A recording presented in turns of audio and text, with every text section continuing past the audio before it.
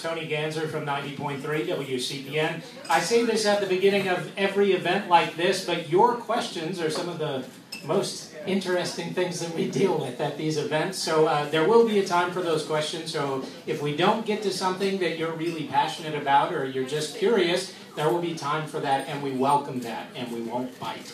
So to start, I'd actually like our panelists to introduce themselves, starting with Joe. Hi, thanks, Tony. My name's Joe Bryan. Thank you very much. I brought my own cheering crew. I feel a little bit like Elton John here, so excuse me if I don't. I probably won't break into song at least anytime soon. Although I do a mean rendition of "Stairway to Cleveland." You remember that song? We'll save that for the end. Save it for the end. That's probably a good idea.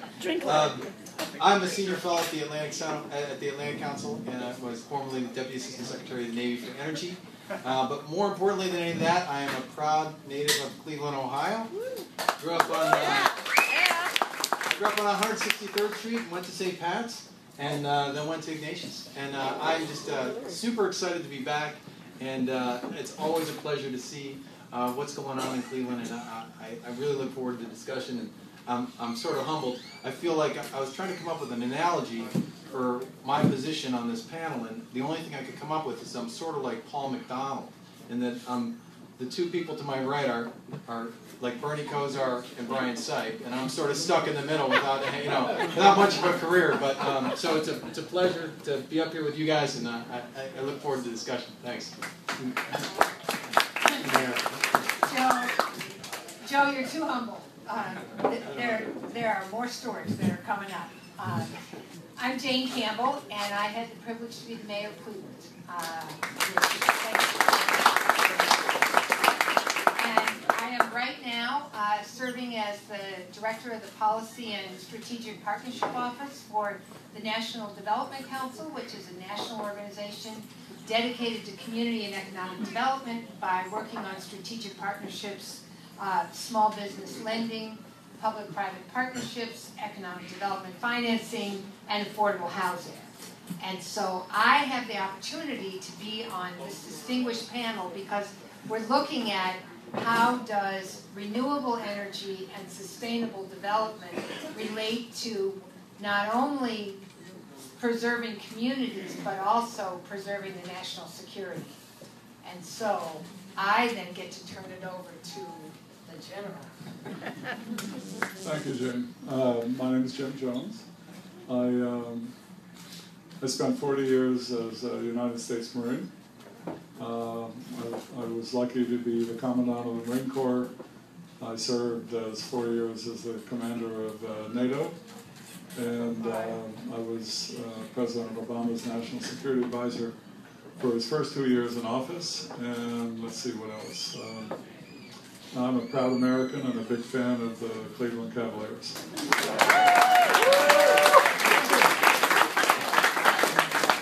You may be pandering, but we'll take it. I want to stick. It's a cheap line.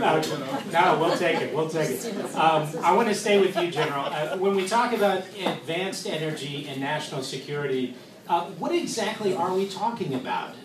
What are we talking about? Are we talking about fuel sources? Are we talking about grid security? Are we talking about all of the above?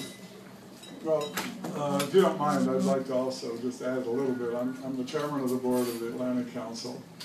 And the Atlantic Council of the United States has been around since about 1961. And it was formed after World War II, obviously. But it was essentially a Cold War organization that was designed to keep the transatlantic dialogue alive between us and the free part of Europe. When the Berlin Wall came down, the mission of the Atlantic Council was called into question. And about 10 years ago, we decided to rebrand the Atlantic Council.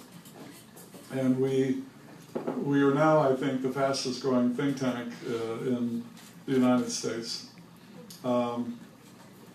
We have geographical diversity. We have centers for just about every geographical part of our world, and we have functional centers like cybersecurity, energy, and resilience, and and items like that that don't have a particular geographic connotation, but are nonetheless extremely important. We're here in Cleveland to talk principally about energy and our energy futures, because the Energy Center in the Atlantic Council is a very vibrant organization. The Atlantic Council has a global energy forum, for example, once a year in the United Arab Emirates, a global energy meeting that attracts the ministers of energy from all over the world. So this is a big deal, and Cleveland has been at the forefront of most of everything that's happened in the United States from an industrial standpoint, and is leading the way in terms of future potential, whether it's wind farms offshore, whether it's the tremendous leaps that the country has made in terms of in terms of freeing ourselves from the dependence on foreign energy as a result of our technical discoveries, generated mostly, I might say, by the private sector. I do come from Washington, and one of the greatest definitions of Washingtons that I've ever heard is that Washington is that very special city where people can stroll down Lover's Lane holding their own hands. But Washington's important, and we have to, on the energy sector, to Tony's question, the energy sector is an important part of our future national security policy, and our advanced energy programs, whether they're being developed in Washington or, more importantly, by the private sector, are extremely important to the future of this nation. So I'm extremely proud to be here with my co-panel members to talk about not only energy but our foreign policy in the future. Joe, talking about national security, maybe it's a misconception, but if I were to think of just military plus clean energy, something doesn't compute for me. It doesn't seem like a natural marriage or a natural connection that the military would be thinking about clean energy. Tell me why that's wrong. Tell me that that's a misconception. The military is the largest polluter. Sure. I mean, it's a natural question, right? Because it doesn't seem like it's an easy fit, and it's not intuitive necessarily. But the fact is that energy is critical to the military mission. And not only that, it's critical to national security. I mean, we're in a competitive world, right? And that competition plays out in terms of military capability. It plays out in innovation and trade. It plays out in our diplomacy. And we're in a world that the energy system is rapidly transforming. And the United States has got to figure out what role it wants to play in that transformation. And the choices we make, there are risks and opportunities. And the risks are that we lose ground against our competitors and our adversaries on each of those fronts, whether it be capability or whether it be diplomacy or whether it be job creation in our economy. And the opportunities are just the opposite, that we can assert ourselves in that market and be the beneficiary of a lot of change that's happening. But we've got to make some pretty clear decisions about where we want to be and what we want to do. Now, with respect to military capability specifically, it's not intuitive, but when you think about what we do and what the military does, and I've never served, but in general can expand on this. Think about our deployed forces. When we send folks out into Afghanistan and Iraq, one of the most complicated and difficult things we do is to deliver fuel and water to those folks. And the reason why we have to deliver so much fuel is because we use a lot of fuel. And to the extent that we can reduce the amount of fuel that we use, that takes folks off the road who are delivering fuel to our forces. And the more you take people off the road, the less people get shot at. So military capability really critical. For our installations in the United States, we are under threat. The commercial grid is at risk, from whether it be from weather events or whether it be from cyber actors who are looking for ways to affect our capability, not just our economy, but also our military capability. And advanced energy plays a key role in making sure that even if the grid goes down, the mission stays up. We can talk about it a little bit later, but we were at the Cleveland Clinic today. Cleveland Clinic has a mission to be up and running 24 hours a day, 7 days a week, 365 days a year, because people depend on that. And so they're looking at ways to improve the way that they use energy and to make themselves more resilient. Same with military mission. What we do on our bases matters. It matters to the communities, it matters to our forward deployed forces, and it matters to our ability to defend our country. And so when we're thinking about the role that advanced energy can play, we have to think about it in terms of military terms, because we don't have any other choice. Do you think it's a bigger topic, and maybe General, you can address this too, is a bigger topic kind of the, is supplying our forces abroad with logistics and fuel, etc., or is a bigger issue grid security here at home, or are they, kind of two peas in a pod in terms of security that we need to be worrying about both? You have to worry about both, but when you're talking about the military, you're talking about the tooth-to-tail ratio. And generally, in the past years, the tail has exceeded the tooth ratio by, depending on who you talk to, but by an order of magnitude. So anything you can do to lighten the tail ratio to supporting the troops is a plus. And we are moving into a very technological world where Marines and soldiers and people on the ground who used to have to carry heavy packs laden with supplies to keep the force relevant are actually being helped by technological advances, such as solar power and lighter batteries and longer batteries that can be recharged by solar power and so on and so forth. So in the Armed Forces of the United States today, the Navy leads the way in the sense that about 50% of the Navy's power comes from renewable energy. The other services aren't that far behind. They're about at 25%, but they're all moving in the same direction because it reduces the tooth, it enhances reduces the tail and enhances the tooth. So that's extremely important. Mm-hmm. Mayor, when we think from a city perspective on, especially from Northeast Ohio, we talk about capacity for manufacturing, and we can say we have tons of potential to supply solar components. We could convert our factories to supply whatever is needed. Do you think we're ready for that, or are there things standing in our way from really jumping into clean energy and supplying the military on a grand scale, or even upgrading our infrastructure?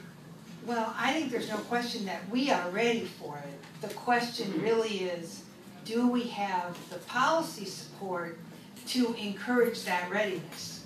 We had an opportunity during this visit to meet with several manufacturing entities who are manufacturing parts, who are dealing with wind and dealing with solar. We've got all that capacity here. But what happens in Ohio is that, number one, we don't have a written energy policy for the state of Ohio. And to the extent that we have an energy policy, it's driven by the historical engagement of the public utilities themselves trying to support their existing investment in coal and nuclear, instead of turning around and saying, what are we going to do for the future? Someone said, and we've had so many people talking to us, I couldn't even tell you who it was, that one of the most significant things that David Morgenthaler, who is a longtime venture capitalist in Cleveland, said, if you're not doing something new, you're not going to be making any money. And that Cleveland is in a situation where we made a 100-year bet on a 60-year car operation. And so we really have to be ready for the future. We didn't capture the technology bubble in the way that several other communities did and the way we would want to. But this new energy opportunity is here. It's right there for us. Already we've got the wind energy out on the 8-mile crib, and that thing has taken nearly 10 years to get sided and put together, and it's like, I mean, really, give me a rest. It's 8 miles away. You think it's going to destroy your view? How many of you all can see 8 miles? Hello. No hands are up. And nobody put their hands up. So the point being that we could be the only community that has our own grid, that we have our own energy. And so when we're living in a situation where I was mayor during the blackout, I remember that extremely well. When all of a sudden there was no power from New York to Chicago, and we were trying to figure out what in the world was going on. And we thought we were great. We had redundant power, but they both went to the same power grid. If, in fact, we had redundant power that went to wind, then, lo and behold, even if the grid went down, we could have energy, and we could be the only city that has that kind of backup. So there's a huge opportunity. Joe, what's the holdup to upgrade the grid? Like, this seems to be kind of a slam dunk that, yes, it makes sense that we should have a power grid that isn't susceptible to huge blackouts across a large swath of the country, or could be hacked, or whatever. What's the holdup? Let me answer a different question first, and then I'll go back. I would like, I want to build on what Jane said, because we've had some really amazing meetings here in Cleveland. We've met some really interesting people, and I don't know that everyone realizes the infrastructure you have around town that's part of this economy, that's part of this new energy economy. We were out at a company today called Talon. They make support systems for commercial solar panels, and they make fixtures for LED lamps. This is a company that has 75 employees out on East 188th, and they would like to do more business. They would like to have 150 employees or 300 employees. They need the policy supports that Jane talked about and some other things in order to make that happen. You have other companies. You have Eaton does some amazing things in the energy space. Amazing things. Lincoln Electric, very, very active in the wind industry. They make consumables for the wind industry.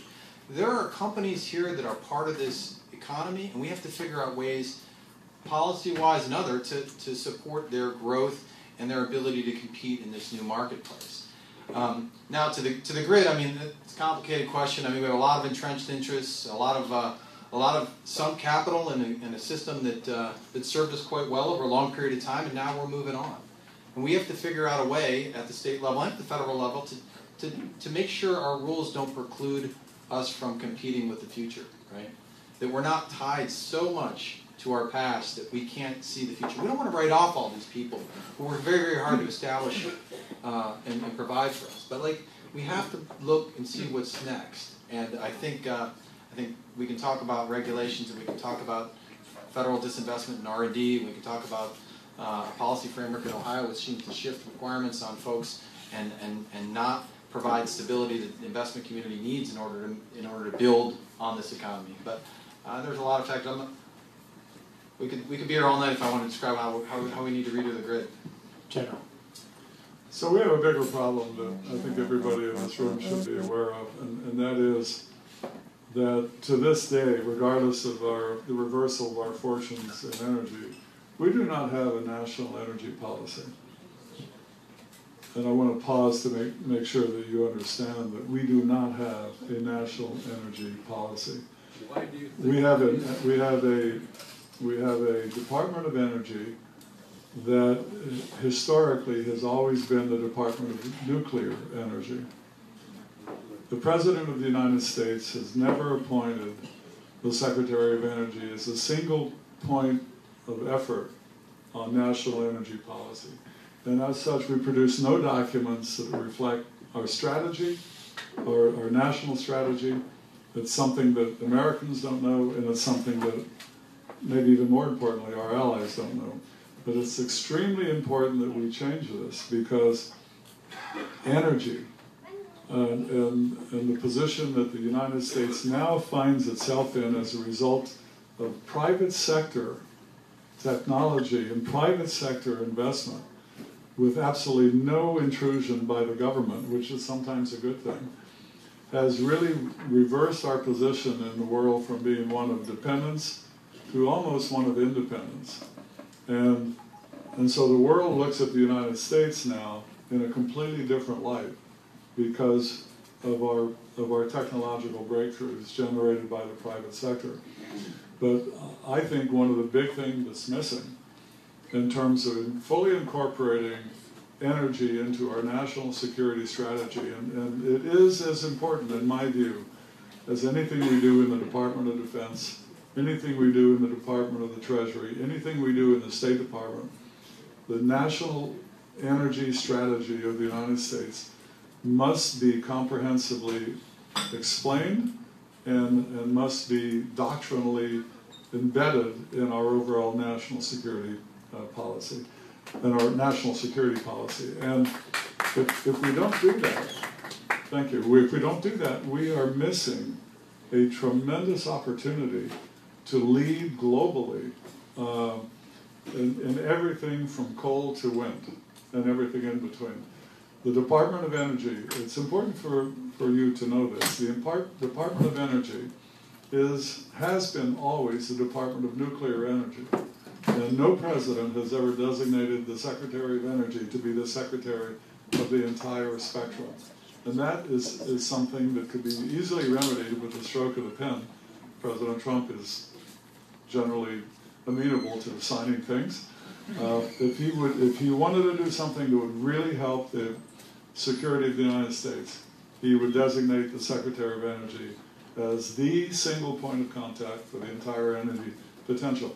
And by the way, the good news is we have more potential on energy than almost any country in the world. Do you think that's not been codified because of entrenched interests, or is there a reason we don't have a national energy policy, as you say, or given the Energy Secretary a wider berth for action? I wish I could answer that question. When I left the White House in 2010, in my last meeting with President Obama, he asked me if there was something that we should have done while I was there that we didn't do. And I said, thank you for asking me. And the answer is yes. The answer is that energy has to be part of our national security strategy. You need to have a national security senior director in the National Security Council. You should, I think, designate the Secretary of Energy as the Secretary for all of energy. And you should put out annual national energy strategy so that people can read it, both classified and, of course, there'll be an unclassified version.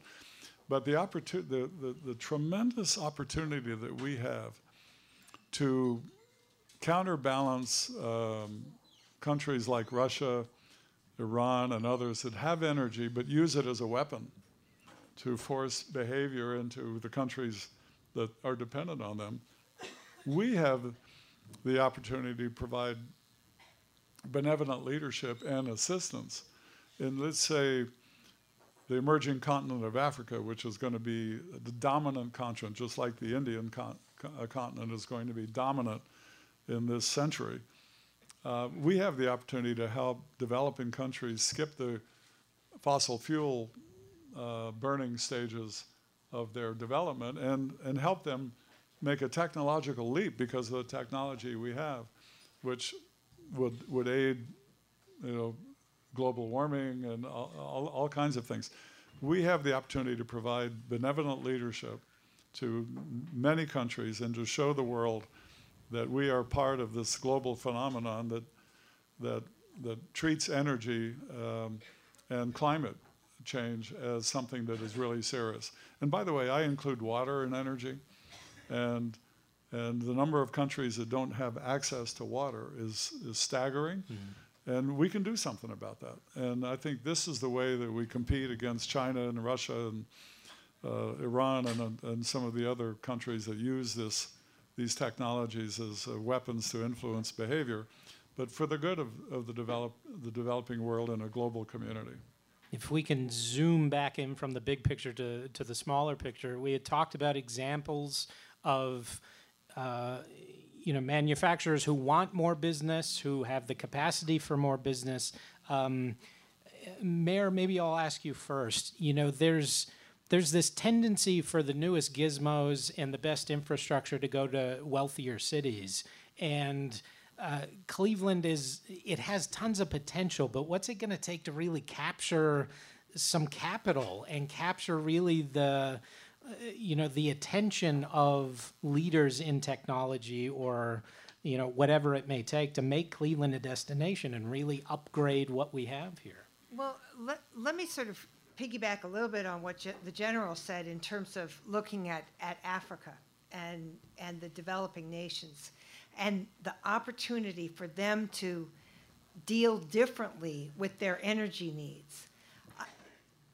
If you look at what has happened with telephones, those countries have gone directly to cell phone servers. They didn't put in the old copper wires. And it wasn't because the copper wires were, where we went in the low-income area. It was because the technology had gone beyond, and in fact, having cellular service was more efficient, more effective, and it got service more quickly. We have an opportunity, if we think about renewable energy and alternative energy in that same way, that is a more nimble technology. It has the opportunity to jumpstart some of the set costs that are so significant and begin to have microgrids in various different places. So what does that mean to Cleveland, Ohio? Let's come down back home. I'm home. This is all. We make those kind of things. And we can make those kind of things and we can transport them. We can try them in our own area. We can transport them to the world because this is a community that knows how to make stuff. And we know how to make stuff technologically. We know how to make stuff quickly. We know how to make stuff with high quality. And so there is such an opportunity. Now, one of their challenges that we have is, okay, let's figure out what are our tools. We just are in the situation in this nation where we have a new incentive program called the Opportunity Zones. And this was put into the tax reform bill amidst a bazillion things. And people are trying to figure out what does it mean. One of the things we learned during this visit is that for wind and solar in particular, they are very capital intensive. And it's possible that those industries, which have huge capital intensive needs, could be perfect places for investment in opportunity zones, because we have one of the companies we visited today is in a designated opportunity zone. And so one way for them to get patient equity is using this particular program, which is, Treasury hasn't even set the rules yet. But it's an opportunity for people to, right now, there's $6 billion in unrealized capital gains that people are holding on because the stock market's been great, but they don't want to sell their stock because they don't want to pay the taxes. So this program was designed to create a mechanism for those monies to be encouraged to be invested in our lowest income communities, in our distressed areas. So that's one opportunity. A piece of what we're really saying is that we need to be strategic about investing in the whole range of energy. We can't get caught up in, if we don't do coal, we're going to leave the coal miners behind. We have to say, you know what? There's a certain amount of work that can be done with coal. There are people that are going to be unemployed. We have an opportunity to retrain them for working in the new energy area. And we need to make a commitment to do that and to engage. We have to figure, it's true, guys, right? And think about it. In Ohio, there's something like 2,000 to 2,500 people who are employed in the coal industry right now. We have an opportunity. There are 51 companies that are directly providing components for wind energy. That could be 5 times as many people. And so there's a real opportunity, but we have to decide to do it, and then we have to start taking the steps very systematically. Joe, part of events like this and programs like yours are to get people thinking about energy in a different way. Do you think we're approaching or even close to a critical mass where people are thinking about energy as a national security concern, or bigger than just conversations over coal or oil or... I think it's a tough conversation, right? It's a learning curve for everybody. It's not an easy conversation in the Department of Defense to help people understand why this stuff matters. It's not easy. It's not easy anywhere. It's not easy to make new decisions, to do new things. I think that's just a fact of life.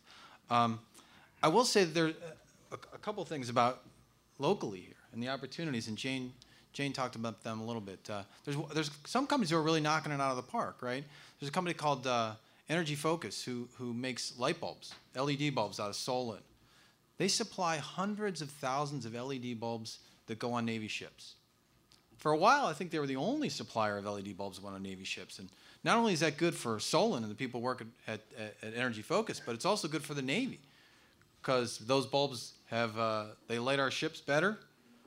Sailors, they don't have to change them as often, so you don't put sailors up on ladders in the middle of the ocean, which is sort of not a great idea. They have a lot of benefits. So Energy Focus company like that's knocking it out of the park. And now we'll talk about an opportunity and a competitor, because we talk about risks and opportunities. Transportation.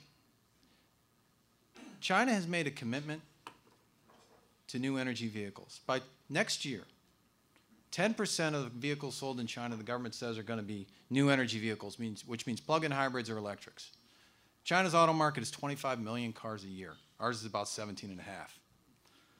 By 2025, they say 20% of the vehicles sold into China are going to be new energy vehicles. Now, China right now a study came out a couple weeks ago from Bloomberg. There are 385,000 electric buses deployed in the world. 385,000. You know how many are deployed in the United States? 360. Not 360,000, like 360 buses.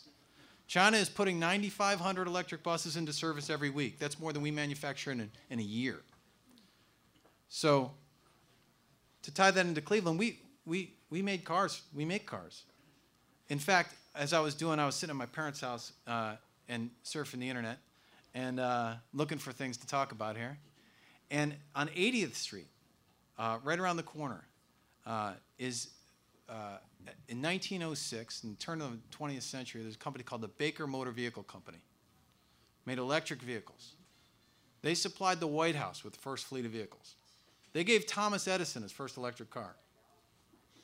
We have a history in this industry, and we shouldn't give it up. We need to compete for the jobs and for the industries that our competitors are competing for.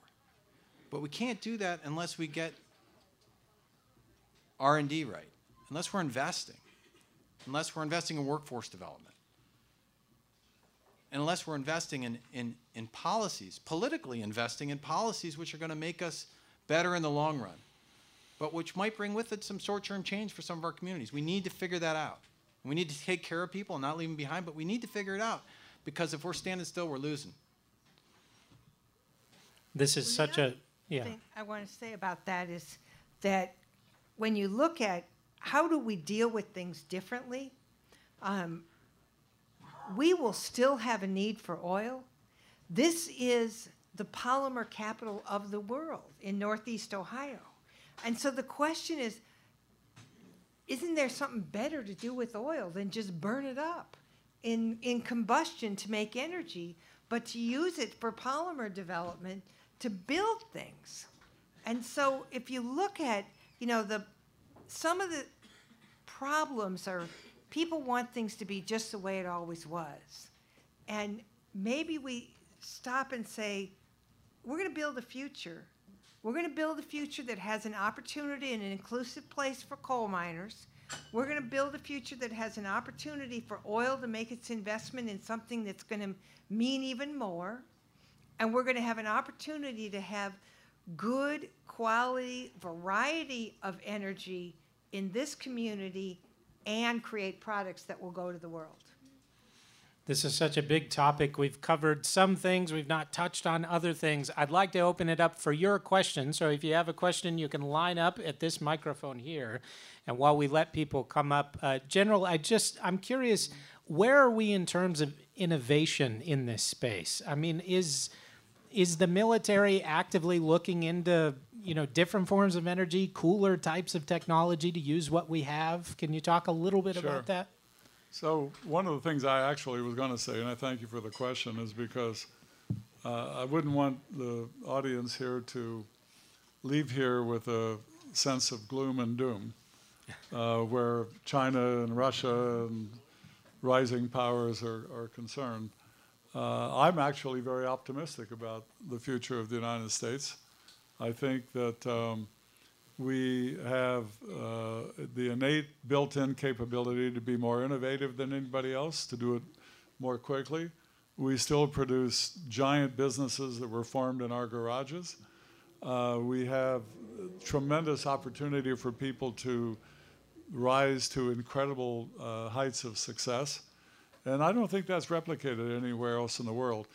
My view is that the rest of the world is trying to copy what we've done. And so as long as we understand that, and that we don't sit back and we don't take a lesser position, and we continue to build on our innovation and creativity, I think we're going to be just fine. But we have to make sure that that potential is levied, and the people who have that kind of drive are allowed to succeed.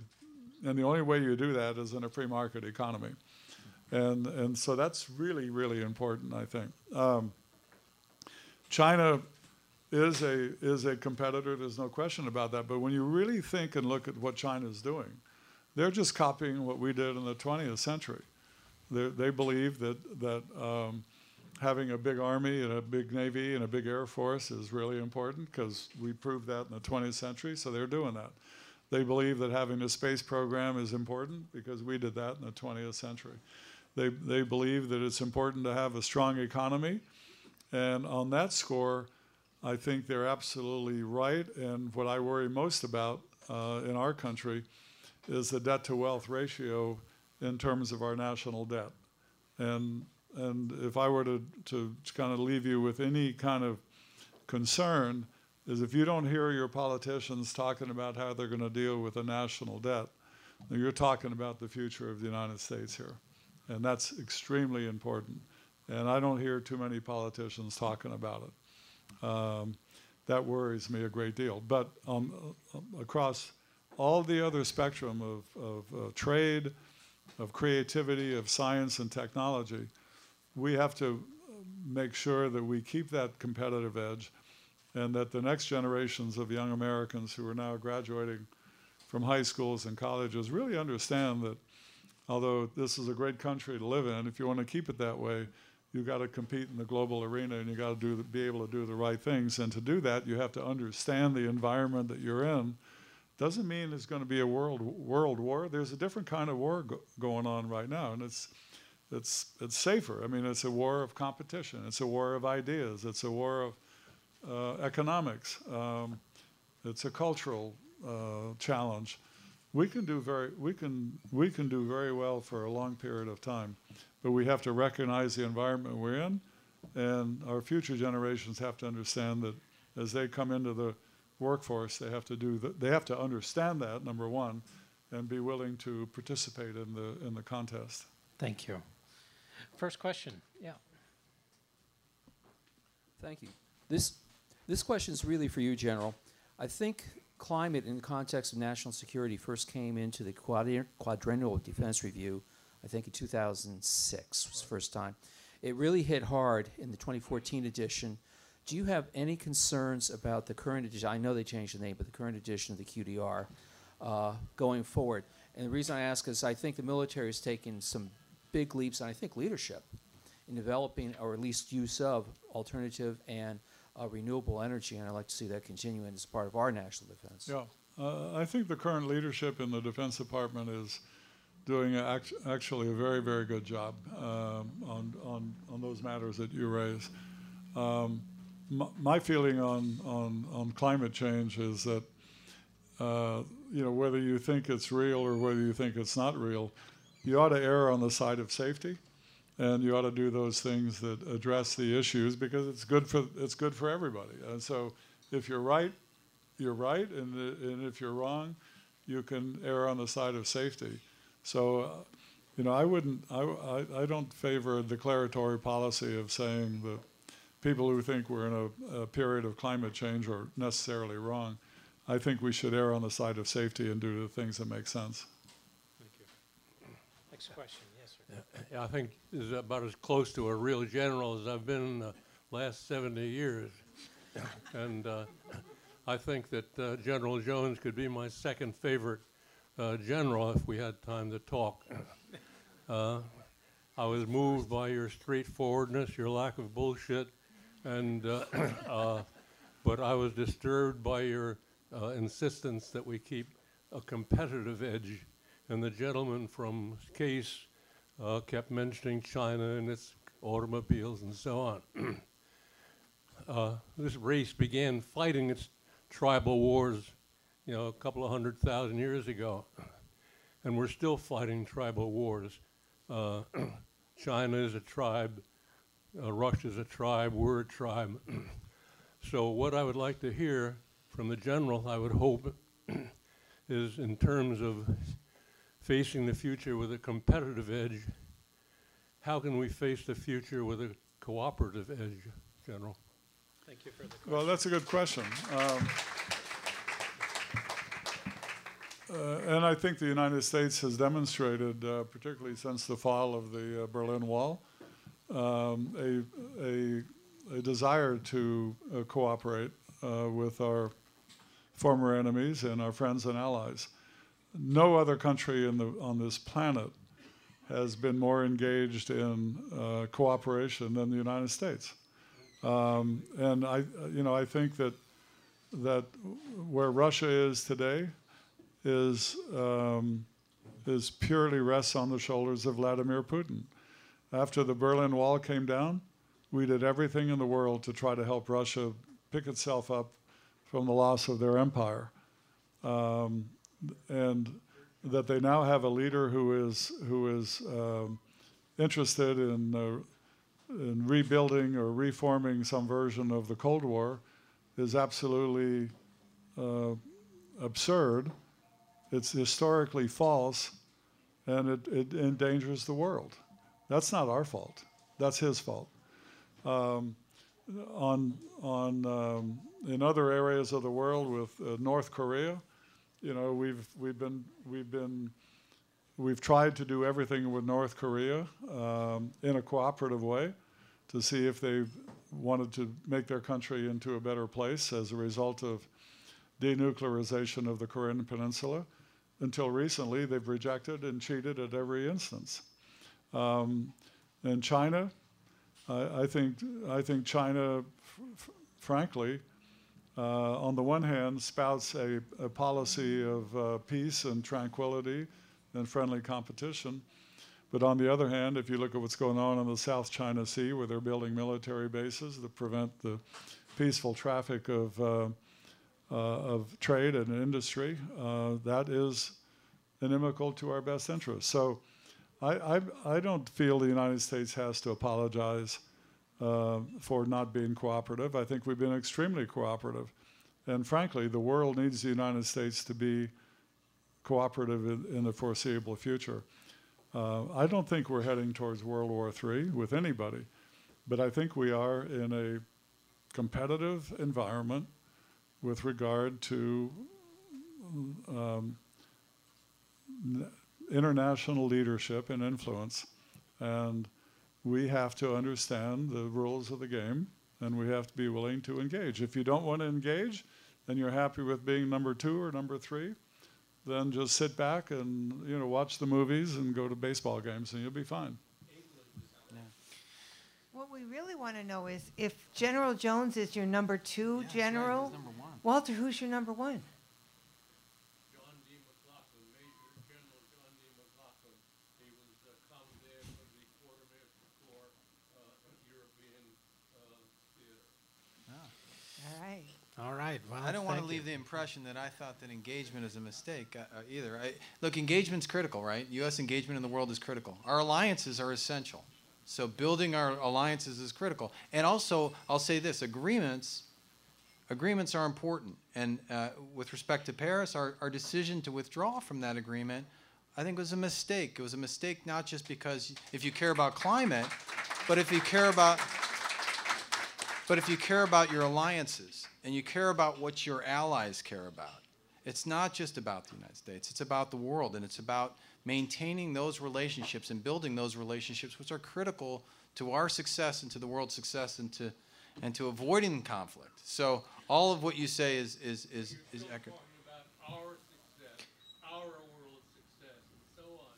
It's not going to work. I'm using the royal hour. Thank you. So it's all of our. You made your point. Let's. Thank you, sir. We got a lot of questions. Next question, please.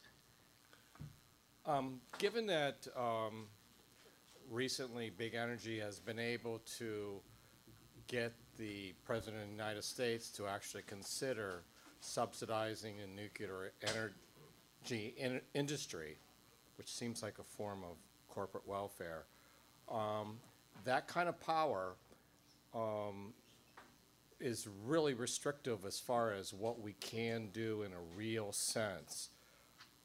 I thought it would be interesting to have some discussion about what kind of local opportunities we have at Cleveland Public Power, because we are outside of that corporate powerhouse.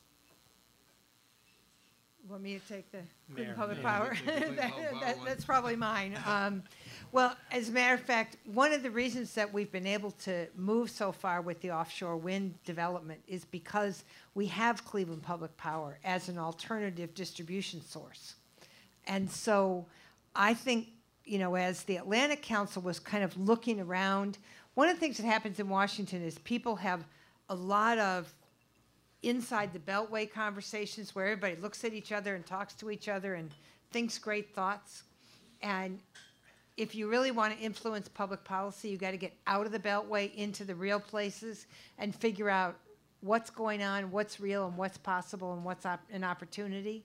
And that's why we're here in Cleveland. And so you're absolutely right that Cleveland Public Power gives us a different tool in terms of. That's why we could talk realistically about being the only community that could be off the grid. We could transfer, if something happened, we could transfer to the Cleveland Public Power lines and support the community. So Does that mean that a decentralized grid is more secure than a centralized grid? absolutely. A decentralized grid gives you more opportunities to have independence and flexibility. When one of the things there's conversation about, what they call microgrid, and so you can support an area, whether that's as a backup or as eventually a full opportunity. So one of the things that people can do here is to tell that story directly to our public officials. We had an interesting dinner the other night with State Senator Matt Dolan, who was talking about the work that he's doing to try to adjust the wind set-aside. There was a late at night, amendment thrown into a budget bill to make unrealistic set-asides for wind. And he is determined to do that. Now, he's a Republican, and he's determined to do this in a bipartisan way. We can't let energy sufficiency and security become a partisan issue. It's got to be a community-based issue. So that's why we're here to tell that story. And thank you for bringing it up and bringing up the Cleveland Public Power aspect. Next question, please. First of all, thank you guys for coming tonight. I was curious because one of the points that I heard mentioned multiple times was that America is at the peak of innovation. We are creating the most technology, whether it's public or university partnership. And locally here in Cleveland, you can think of Case Western, technology such as microgrids, smart cities, Internet of Things, all these different solutions, even wind and solar energy that are supposed to kind of lead us to a new tomorrow. But I ask you guys, how do you truly see us taking this from, science projects that professors used to, get more grant money and kind of propel their careers to truly something that will make an impact in society? Good question. Joe? So what I would say when it comes to, clearly we need to continue to invest in R&D, but I would say as a starting point is that it already is big business. The global renewable energy infrastructure business is a $300 billion business. Every auto manufacturer worth their salt is making electric vehicles. This is big business. Battery innovation is proceeding rapidly, and battery prices are dropping precipitously. This is going to change the world. And so what I'd argue is that it is big business already, but the cycle of change is so fast now. The innovation cycle is so fast that we can't rest on where we are today. And like you said, we need to invest in places like Case Western University, which does some of the best work in the country on this issue. And we need to make sure that we continue to stay at the cutting edge. We're going to go really fast. Just like the media cycle keeps going faster and faster and faster, so does innovation. And so we need to do all we can to keep up. So I think it already is. It's already here, whether we know it or not, or whether we're willing to admit it or not. But it's going to keep changing, and we need to change with it. And we need to be flexible enough and assertive enough in that space to actually make sure that those benefits accrue to us in communities like Cleveland and northeastern Ohio. At the same time, we have to make sure that the development is inclusive development, because it won't work if it's just a scientist or just an entrepreneur. It has to be an opportunity that flows across the community. And really, when we went and visited this factory in North Collinwood, and the workforce was very diverse, although I did give them a hard time because there weren't enough women on the floor. She did give me a hard time. Right. They were saying, we got these great blah, blah, blah. And I said, yeah, but they're all guys. Now, there were some look like you and some look like me. And so the owner kind of took it to heart, and he said, well, now, we do have girls in the office. I said, not enough. And then he saw a woman who was in quality control, and he said, remember, there, I found her. So remember, we have a story to tell about inclusive engagement. And if we're not intentional about being inclusive, it's not going to happen. But the opportunities are absolutely there. And the fact of the matter is, this business, as Joe says, is taking off. And either it's going to take off here or it's going to take off somewhere else. The other thing we have talked about, we haven't talked about tonight, but is a fact is that publicly owned companies that have shareholders, the shareholders are requiring that the companies use alternative energy.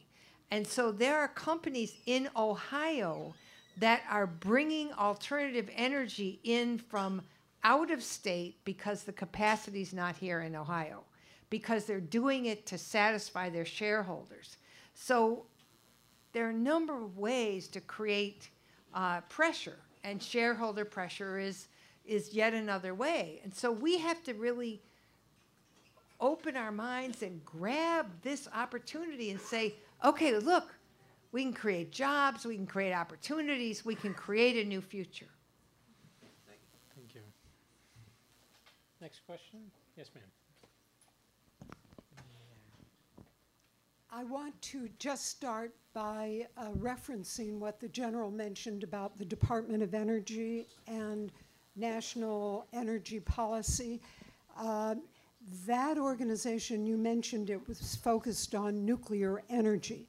Actually, it's focused on nuclear weapons production in large part. And to illustrate that, there's now a plan for our nuclear weapons systems to be redeveloped from top to bottom at well over $1 trillion as a minimum estimate. and looking at the national debt and the problems that you mentioned about this is part of the problem of looking to the military for security.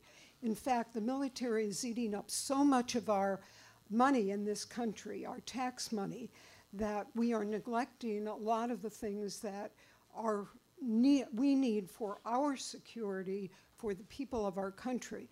So I am troubled by your emphasis on security in terms of the military. And in terms of its role in the world, I think people are very much aware that the invasion of Iraq and many of our incursions around the world have not led to greater security or cooperation. Now, when I came to this meeting, I thought what you would talk about with security and threats to security from climate change and energy were things like what was going to happen around the world in terms of the populations that are most at risk from drought, from rising sea levels, and what those issues are about security. So my question is, can you address some of those issues, not just about our military security? Thank you. General, you wrote the report on Iraq, so I don't know if we want to get into that. You did, right, the review report of the Iraq engagement. Right. But I'm curious, what would you say to that, to another kind of national security threat in terms of climate change? Sure.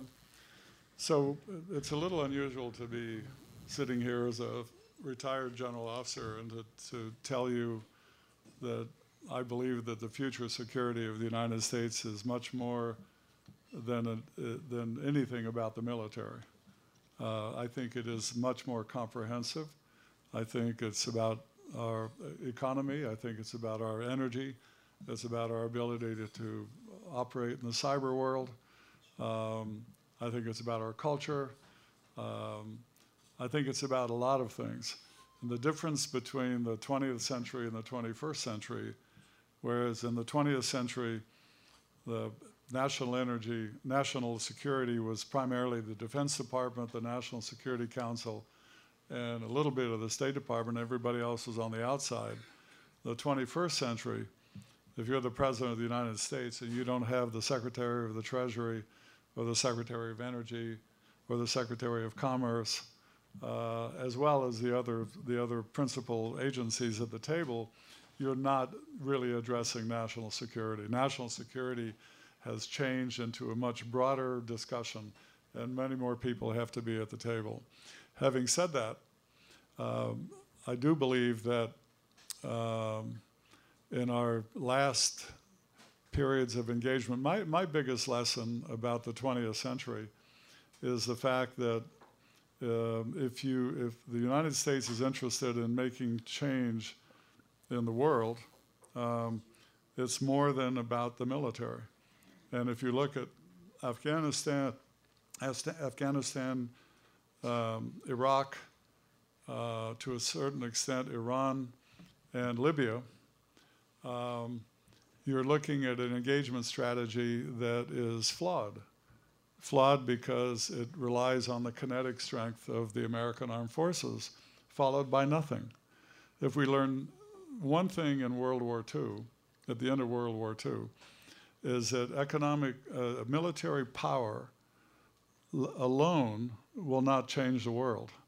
The thing that worked for us in World War II and then maybe even in South Korea was that we applied military power, we achieved the results we wanted, and then we applied economic reconstruction and governance and rule of law. And in Afghanistan, we forgot that. In Iraq, we definitely forgot that. In Libya, we went in and flattened the country without even thinking about aiding civilians who were killed or wounded innocently. And so my life lesson is that if the United States wants to engage in the world and you want to change behavior somewhere, you really ought to have a much more comprehensive plan than just using the military. Because what happens after military victory is as important as the victory itself. And if you don't have a game plan, whether it's national or international, you're not gonna be successful. So I think that's extremely important, and is almost a dogma that we should relearn from the lessons of the last century. But having said that, I think that the United States is still widely admired, although we're going through some difficult times on the economic issues around the world. But it's still, the country that people want to be associated with. And particularly, if I could, because of this audience, but just emphasize the fact that it's not because we're militarily powerful, more powerful than anybody else, but it's because of our private sector. The private sector of the United States is admired anywhere in the world. I travel all over the world. I travel to the Middle East. I travel to Africa. I meet with heads of state. I meet with ministers of defense. And they all say the same thing. Whether you're in Africa, they say, why aren't you here? Why aren't you competing with China? And many times we have to say it's because your government is corrupt and we can't come here. But the example of the private sector of the United States is globally dominant. It's absolutely incredible. And we need to harness the combination of not relying on the military to beat someone into submission and then do nothing, as opposed to taking a stance with our friends and allies, making the changes that need to be made where they need to be made, and then helping people back on their feet economically and in terms of the kind of governance and rule of law that they want to follow. It's a big debate right now. If you look at the continent of Africa, you look at I think they have 56 countries on the continent, but by far the largest continent in the world. You have a series of, actually globally, we're facing a series of what I call the rise of the autocrats, starting with Vladimir Putin. The premier of China has arranged it so now he's elected for life. You have in Syria a leader that looks like he's going to make it through the tough times. You look at Korea, you have Kim Il-jung, who has no intention of giving up power. And you look at various countries in Africa whose leaders participated in rewriting constitutions, and when the date came for them to step down, are not stepping down. So the rise of the autocrat is back here, and here we are talking about democracy and values and things like that. And I think it's going to be a real challenge. I'm of the opinion that there have to be more consequences than we're willing to impose on these autocrats. There has to be more consequences internationally for a guy like Vladimir Putin when he does the things he does. But the global community, if you look at our European friends and allies, particularly in Western Europe, they want to trade with Iran. They think if we trade with them, they'll see their way. That's just nonsense. They don't. Dictators want one thing: they want to survive, and I think we have to take a stand, and we have to do the things we have to do for the right reasons. Next question, yeah. Actually, I have two questions. First is local. Really quick, please. It deals with the wind farm on the lake and the clean energy it was produced. Was that a sole source deal to Cleveland Public Power, or was it put on the grid as clean energy to be sold to the highest bidder? My other question deals with the electric grid in this country, actually the three grids, the Eastern, the Western, and the Texans. It is subject to natural disasters, man-made disasters, anywhere from storms to the volcano in Hawaii that is threatening the geothermal, to an EMP attack. What is being done to harden the grid, especially the transformers, to prevent them from being destroyed by a massive power surge slash power deletion slash Thank you. kicking back in. Yeah. Mayor, do you have an answer to the first part? I can tell you what I know about the wind farm. And the wind farm has, at this point, the ability to generate more power than they have currently got contracts to use. Right. And so it's not a matter of it being a limited quantity. The reason it is not only being used by Cleveland Public Power, but it's being used by a few other entities. In fact, it would be more effective if there were more power agreements, but some of the traditional public utilities have been unwilling to purchase power.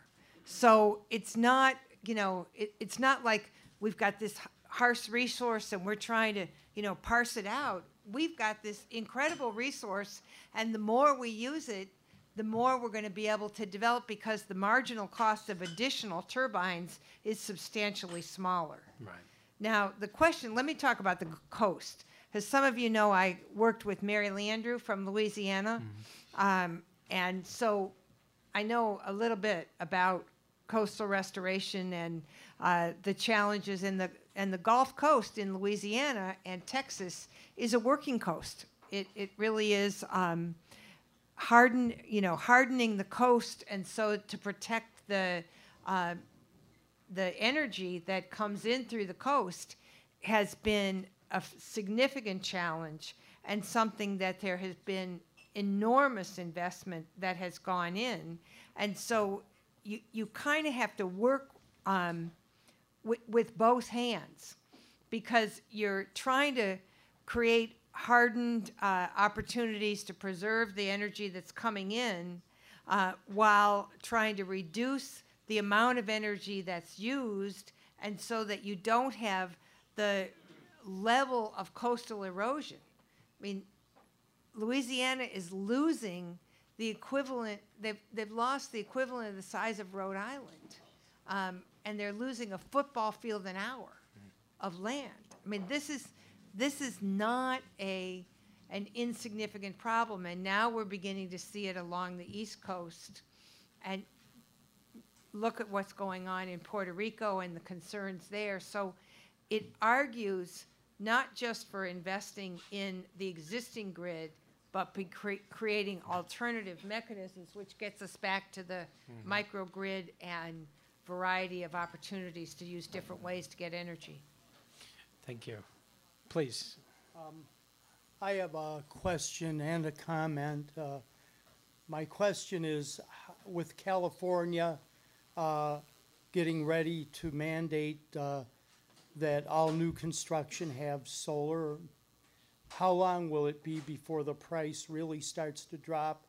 I know what Germany did, their widespread use of solar panels has brought the price way down. And I do community outreach for the Cuyahoga County Department of Sustainability. If you're interested in getting solar power in the home, we're doing informational meetings on Wednesday, June 27th at 5:30 at the Maple Heights Senior Center on Libby Road, and on the west side here at the Lakewood Public Library on June 28th, Thursday at 6:30. Take about an hour and a half. You can learn all about it without any sales pitch. Thank you. So I'll speak to the price of solar. I'm aware of the California law. It's going to mandate that photovoltaics be placed on residential homes. Look, the price of solar is already cheap. Large power purchase agreements for photovoltaic, for solar-produced power, are competitive in many, many markets. It's cheap. Panel costs are dropping through the basement, and it is very, very competitive.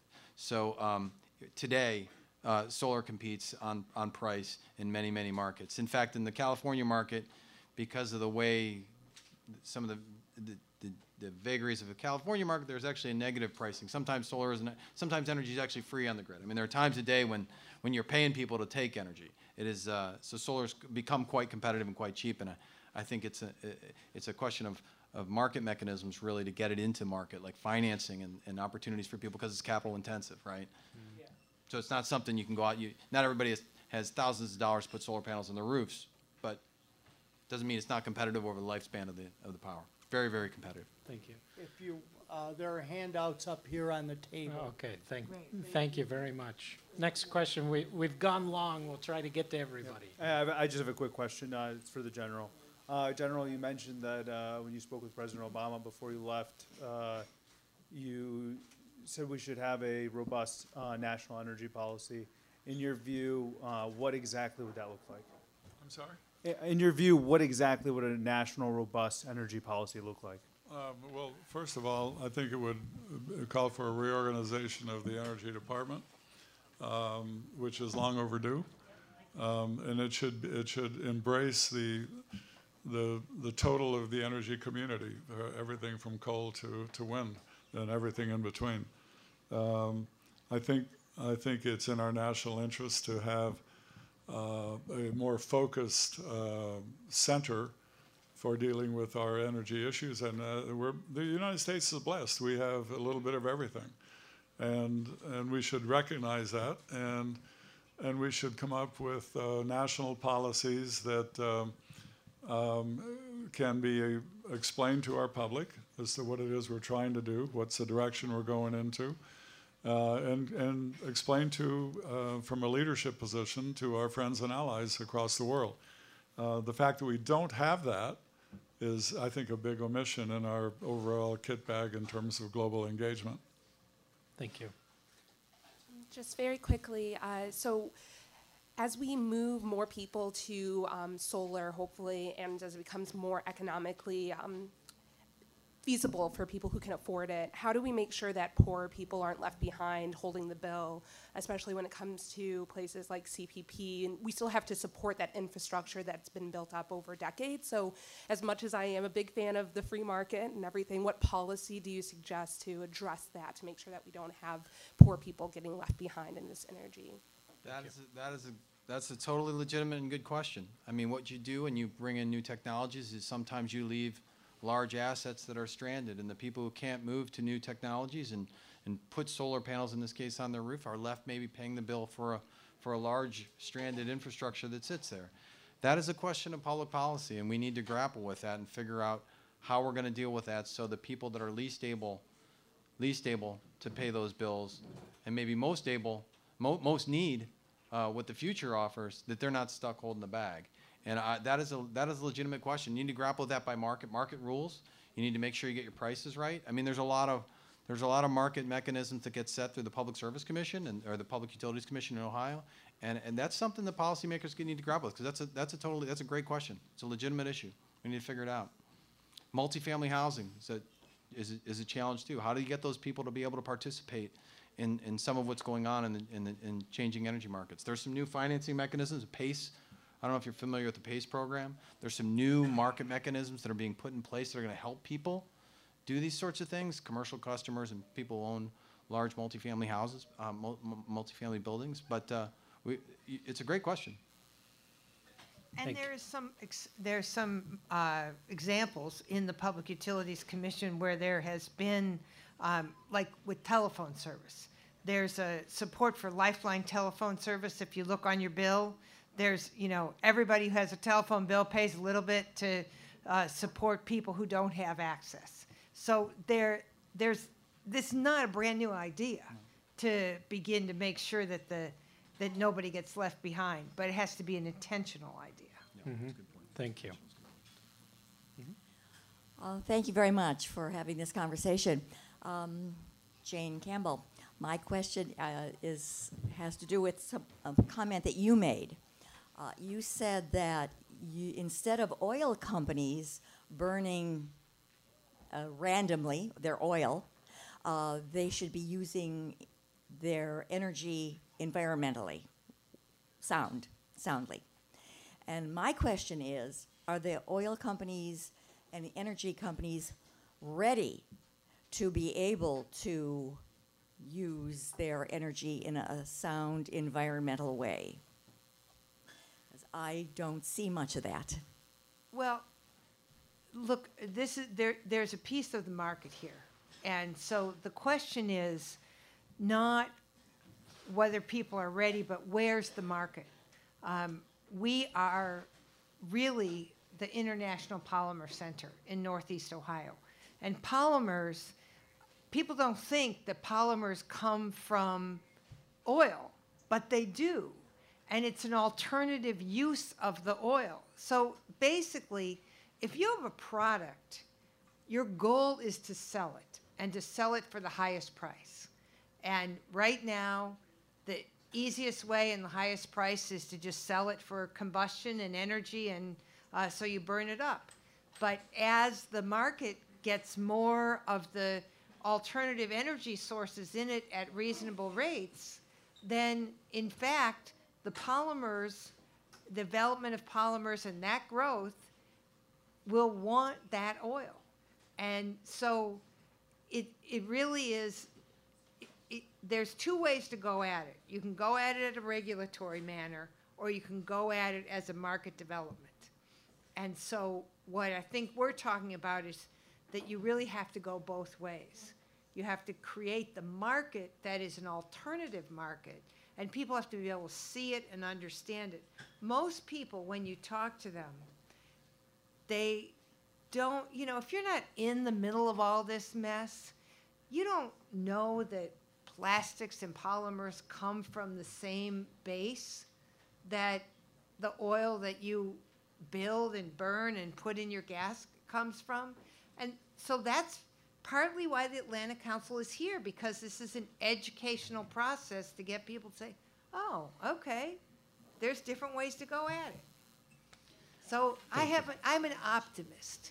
And I want to tell you, I just have to tell you one story about this lady who came up here and talked, Nina McClellan.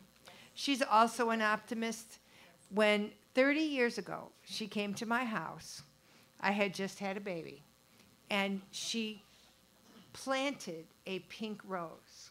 And she said, this you will have for your future. And that little girl graduated from medical school 2 weeks ago, Nina. And that pink rose is still blooming. I was at a party in the 70s when we were graduating from the University of Michigan, and it was an all-women's feminist party. And so I'm still remembering those great days. Thank you very much. Thank you. Very, very quick. Last question, please. No, I'm sorry. Okay, this is along the same lines with your last response. So the scientists have told us that we shouldn't go past 350 parts per million of carbon for a stable climate. Last month we hit 410. We're not supposed to go over 2 degrees Celsius. From the Industrial Revolution, we're already at 1.5 degrees. Right. I'm very concerned that you are talking about oil, because the oil that we get now is only through fracking. The conventional easy deposits are gone. Fracking requires or involves tremendous release of methane, which is 80 times more powerful as a greenhouse gas than carbon in the short term. And then after it's finished being methane, it just turns into carbon. So then it's not as powerful as carbon, it is carbon. Right. And to talk about polymers and oil as a important part of our future, to me, is distressing, because we're at a crisis. In America, we don't treat it as the crisis it is. We know it's there. We talk about it like it's some inconvenience and somebody else is going to take care of it. We are at a crisis. Or do you not agree with that statement? Thank you for your question.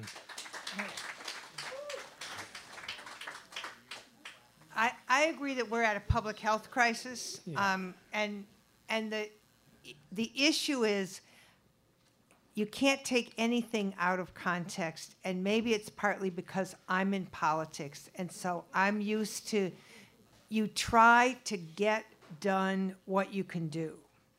And, you know, it would be, sometimes you want to say, if I just, you know, ran the world and I didn't have to deal with everybody else's opinion and everybody else's concern, I could do it this way.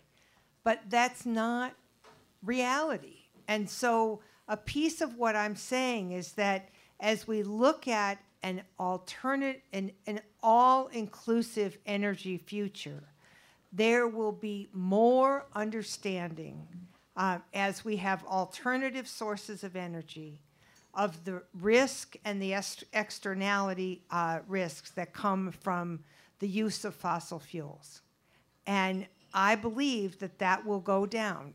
Will it go down fast enough? Not as fast as I want it to go down, but here's just who I am. We could say, I want to ban fossil fuels right now, and we would be out of the conversation because we wouldn't. What happens in the public discourse is you have people on either end. You know, people who say climate change isn't real. Like anyone with the very most modicum of ability to look around sees that that's not true. But then you have people who say we just have to immediately ban the use of fossil fuels altogether. Both of those sides are out of the conversation. And so I just work on how do you build a consensus in the middle and how do you start building it forward. And it is absolutely important that people raise the alarm in a broad and clear and important way. We had a fascinating conversation at the Cleveland Clinic which included some of the healthcare providers talking, and we were saying to them, what can you do to help us raise this issue by having people understand the health benefit, health risks of, you know, the biggest reason that kids in the Cleveland Public Schools miss school is because of asthma. And that is not because it's an inherited condition. It is because the air quality is not good. And was it you that was telling about the app? Somebody that you can now get an app that says, look at your air quality, you just smoked 2 cigarettes today. And so we have to do all of it in order to move the process forward. We have gone super long. Thank you all for hanging in there. This has been fascinating. Thank you to the panel. Have a great night.